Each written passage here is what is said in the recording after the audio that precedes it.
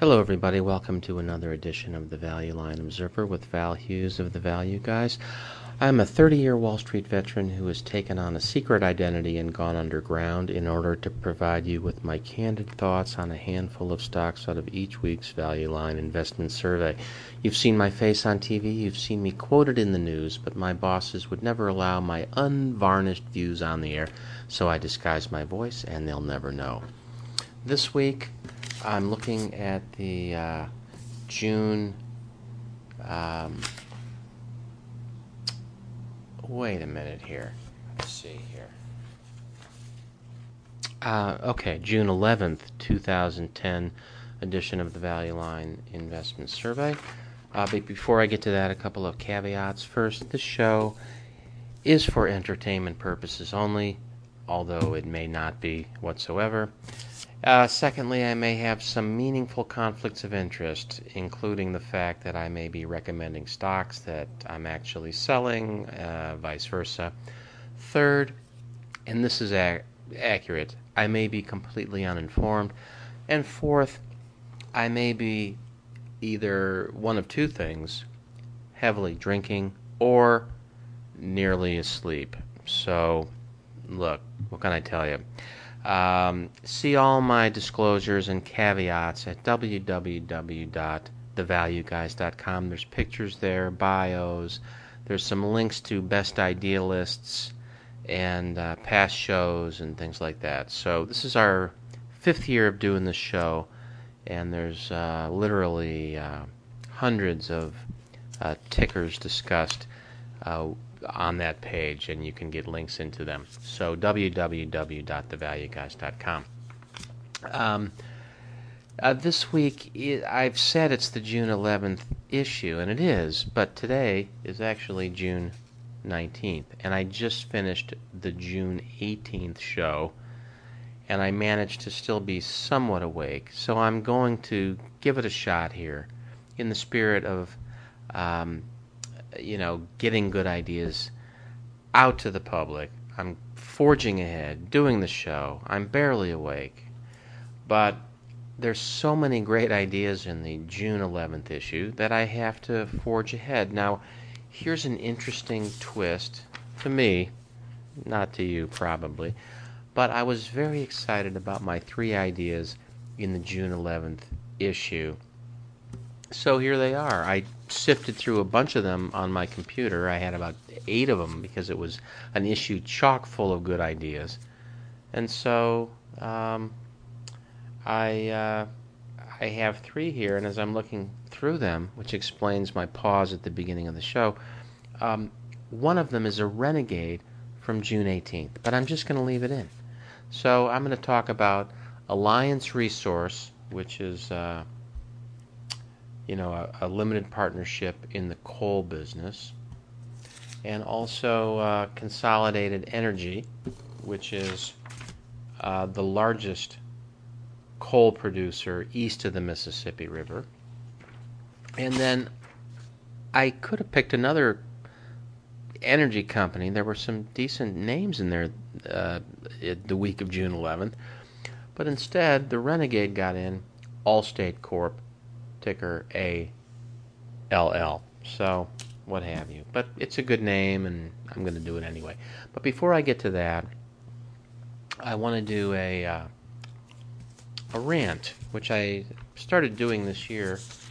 I recently named it "It Would Help My Portfolio If," but I don't really have a rant right now. The market's been going down. There's a whole host of reasons for it. The technicians would tell you that it was just due. I mean, when the Russell 2000 value was up 65% or whatever it was from March to March, you're due for a correction. Of course, there's been some uncertainty laid in with regard to the path of earnings. You will hear on my June 18th rant, which I've now done out of order, that I think there's a lot of confusion about policy and what it means for after-tax returns on capital, and that's causing a lot of capital to stay on the sidelines, which, affects people's perception of near-term earnings, and that affects what people are willing to pay for stocks. You also got this European financial crisis rolling through and thoughts of a double dip recession here and such.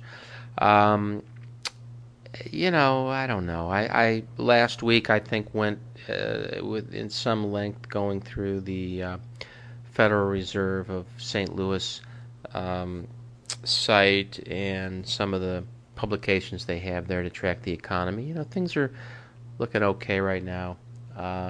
So I think those are just jitters that, when you go back and look at the shaky early year or two of past recoveries, in some cycles, people don't even realize they're in a recovery until well after the, data looking in hindsight suggests that, they've been in it for several years. So, but, I don't want to get into all that right now. I guess I don't really have a rant other than people, come on, just get it together. And on this uncertainty facing us in so many areas, in in tax regulation, you got to clear this stuff up so that business can move forward and stock market can move forward in a meaningful way. But that's not my rant. There was a lot of volatility in the market this last week, and I I thought there was an interesting sort of circumstance I'd just share, which is that when companies release news, of course it hits the tape, and if the stock moves up or down on that, you look and you see, oh, they released this, or an analyst said this or said that. But when you have these conferences going on, then companies say things at the conference. It's not a news release. You don't know what was said. People run for the phones.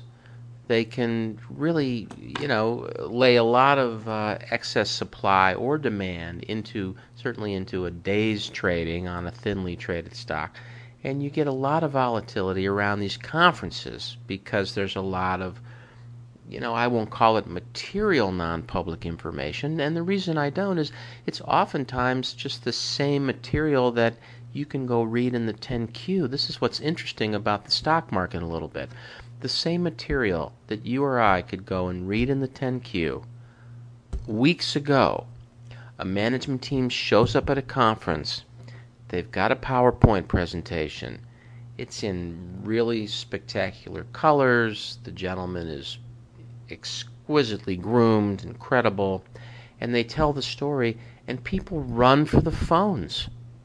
And that affects the stock price, even though, is that new information? No. But it's presented in a way, or it's presented to a person to where it is new information to them, and they can affect the supply, in the case of perhaps negative information, or the demand in the case of positive information, or perceived positive information. It's odd, but in any case, I've been noticing a lot of volatility around that, and it would help my portfolio if that continued, I guess, because we try to take advantage of odd price movements. But I just thought it was interesting to mention here on the show. Okay, well, let me get right into a couple of names. I'm very sleepy. I apologize for the erratic nature of the show. All this year, honestly, I moved, but I get a lot of email, and you can write me at val@thevalueguys.com. I try to answer all my email, and evidently, people enjoy hearing me go on about these stocks. So even if I'm sleepy, I just try to bring a couple of good ideas. And I have done a little less work this week than I was hoping to, which is pretty much how it always turns out. But let me get into first the two energy ideas. They just look extremely compelling.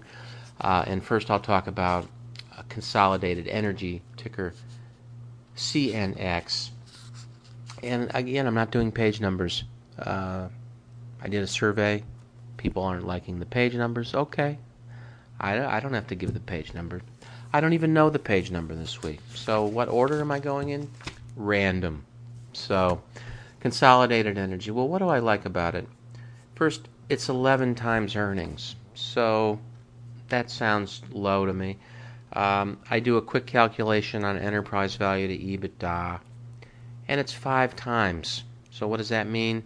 Enterprise value is the price we'd have to pay to have the rights to all the earnings before interest, taxes, depreciation, and amortization, which is EBITDA. And so we'd buy all the stock, all the debt, and then we would net out any cash on the balance sheet. And in the case of this company, they're cash rich. They've got $1 billion in debt, $1.8 billion in cash. So I've got $800 million net cash, a $7.7 billion equity market cap. So I'm right around $7 billion in total enterprise value, or the price we'd have to pay to own it. And on a EBITDA basis, we know from a past disclosure from a value line analyst that operating margin times sales in the value line is an approximation of EBITDA. So if I do that calculation, value line says they're going to earn a 26% operating margin on next year's $5 billion. So that's about, let me round up a little bit, $1.5 billion. And so that's 5 times. The inverse, 1 over 5, is 20%. So I'm looking at a 20% cash-on-cash return, which is comparable to, or I should say comparable to the yield I might get in the bank or in a bond. Obviously, this is vastly superior, which is why I like it. And then on top of that, I'm going to get the growth in value every year as a return, which is approximated by the earnings growth, particularly if the valuation multiple stays consistent. So in the case of this one, value line says they're going to grow earnings 15%. So wow, on top of my 20% cash-on-cash return, I'm going to get a 15% increase in the value over the next few years. So that's a 35% total return, which is higher than I've seen in some time in value line, and makes me interested. So what do these guys do? Consolidated Energy, and I'm sorry I should have mentioned that right away, but I get taken by the valuation. It's so cheap that that's what, first catches my eye. These guys do coal. They're the largest producer east of the Mississippi. They also have extensive natural gas operations. They produced 59 million tons of coal in 2009. That's 6% of the domestic market. And they have 4.5 billion tons of probable and proved reserves, which is a term, some type of legal term as to what that means. It's their best estimate as to what their reserves are, with a lot of latitude to be wrong, etc. But here's the thing I know about coal, because we've done quite a bit of work on this in the shop. I don't own this one, but we do own some coal, and the thesis is that population around the world, the per capita use of electricity is just going up. And, every country that's growing rapidly in terms of wealth or income per capita is acquiring those devices, cell phones, music players, etc., GPS, etc., that uses electricity. And so the cheapest way to make electricity is coal. And there's whole areas of the world where they're not as concerned with the environment as we are, because they're still trying to, move toward the level of sort of lifestyle that we already enjoy. So I guess from the Chinese or Indian perspective, it's easy for us to say, hey, whoa, stop getting dust on everything, because we're already in our big homes with heating and air conditioning and big screen televisions, etc. We've already cleared all our forests and etc. So in China, there doesn't seem to be any evidence, really, that they're going to stop trying to grow the lifestyle of their people, and same in India. So, it's possible that there will be a new invention. I mean, what could it be? Fusion, breakthroughs in solar, etc. Obviously, there is that risk. But if that happens, you're going to be saving so much money in other areas, or the economy is going to be so booming in other areas, that the fact that your consolidated energy stock didn't work out, it's going to be a minor thing if they invent cold fusion or that sort of thing. Meanwhile, even if we build out wind and solar as fast as we can, given the current state of the technology, you're still going to need coal, and the Saudi Arabia of coal is the United States. And so, traditionally coal east of the Mississippi was pretty much for the domestic heating market, but I do know from talking to people associated with some of the shares that we own that there have been teams of Chinese here looking around in eastern coal producers to actually ship coal from the east coast of the United States over to China. So those guys are out around the world looking for resources to handle their needs over the next 20, 30, 40, 50 years. And guess what? They're looking here in the United States for coal. And so when you see a chance to buy this thing so cheap relative to places it's traded before, I mean, right now they're going to do $1.7 billion in revenue. They're going to put up $300 million in net profit, and the stock is at 43, whereas in 2005 it was at 48. They had $800 million in revenue, $160 million in profits, and that's a little surprising. It tells you that right now there is a bit of pessimism in this area. Now the stock is off the low, no question. You could have bought it for 17 in the fall of 2008, and I'll give you that. But again, that's already happened. At this price, you do get a 7.7% yield. This is a limited partnership, and I'm not an accountant or a lawyer.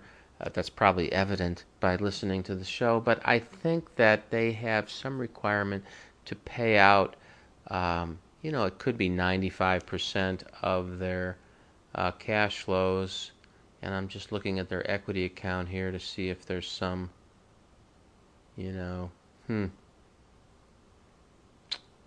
can't really tell. The equity account did go down in 08, up in 09, estimated up. The return on capital here is running in the 30s, which is up a bit from the last couple years. So they've done a great job.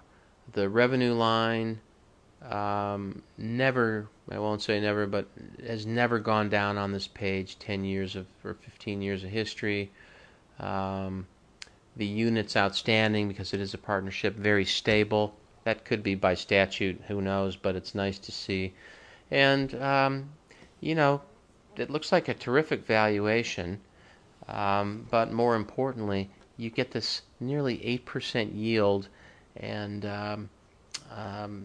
it's supported not only by the stability of the cash flows, but these guys own, as I said, a big chunk of coal. Let's see, 713 million tons, and I'm not, Googling this, but each ton of coal has a value that's tradable. Not that it could all trade at one time. You have to discount it, etc., over the period. But just those reserves have a tremendous asset value that I think you got to take into consideration when buying the stock. So Alliance Resource, ticker ARLP. And then, let's see. No, wait a minute.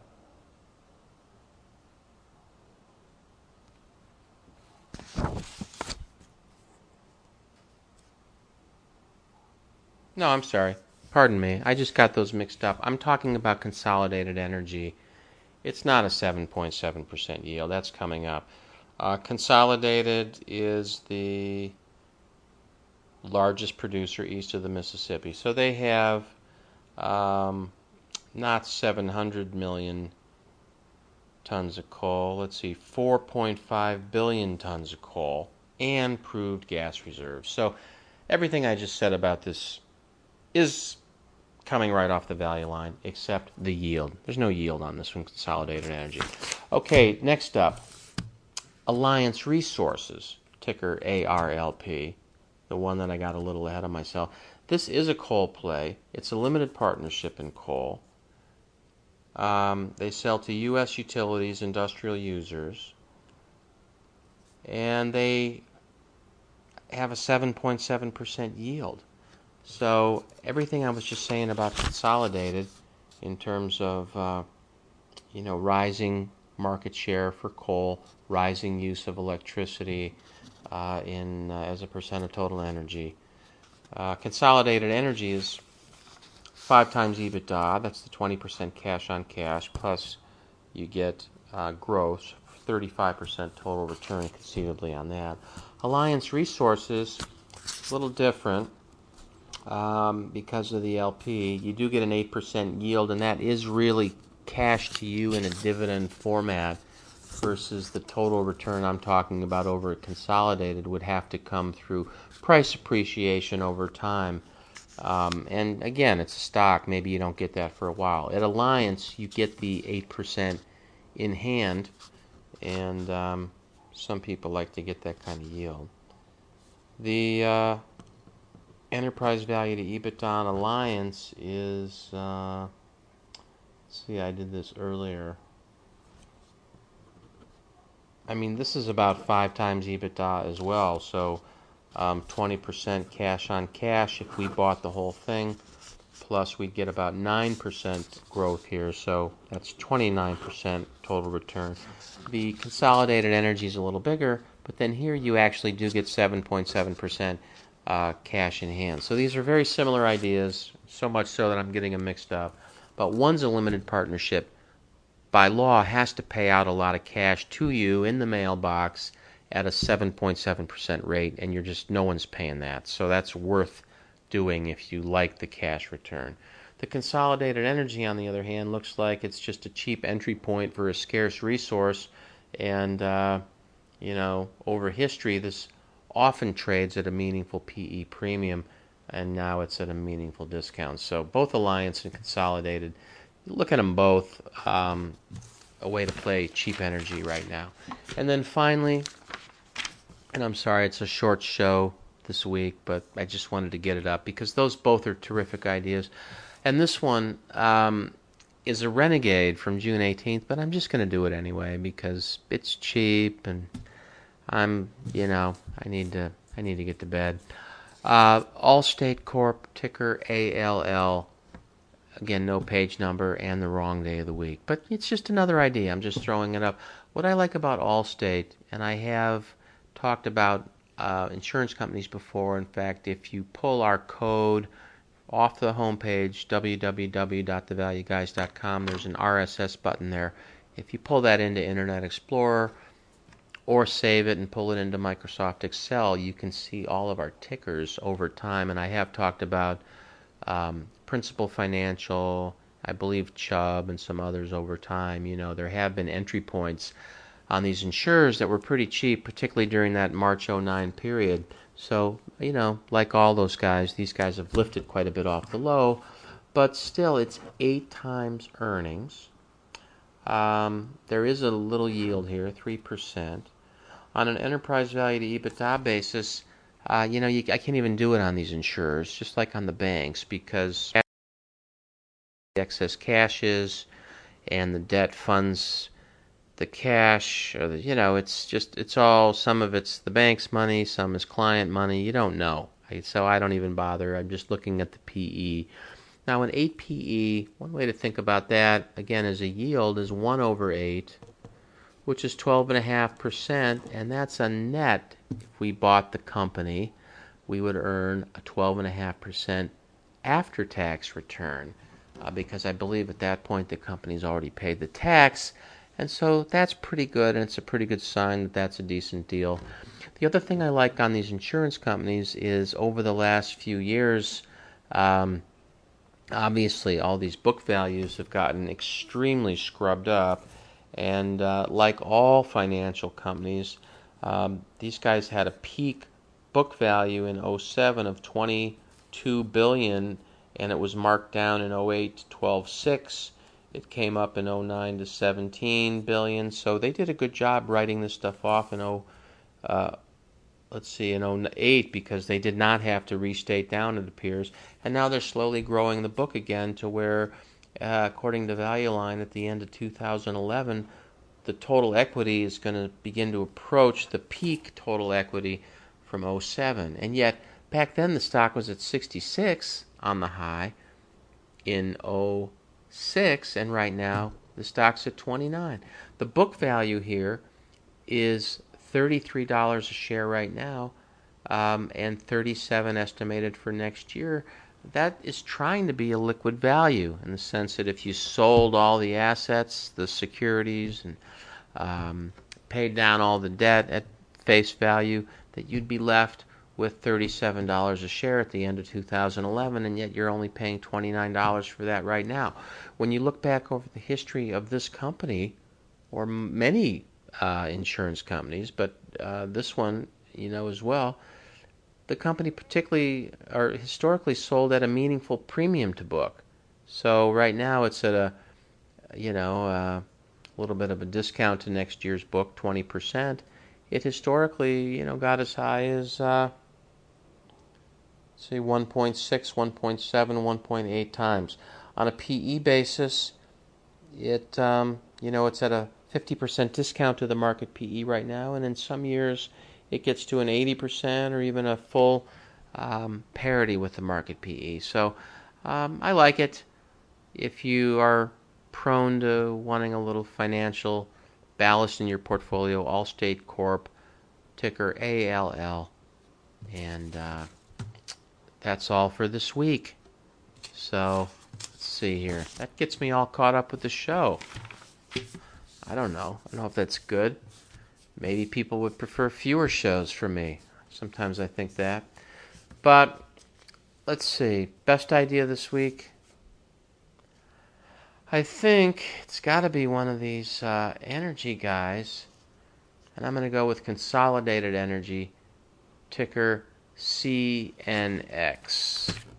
That's all for this week. Thanks for listening, everybody. This has been the Value Line Observer with Val Hughes of the Value Guys, looking at the June 11th, 2010 edition of the Value Line Investment Survey. Have a good day, everybody. Bye-bye.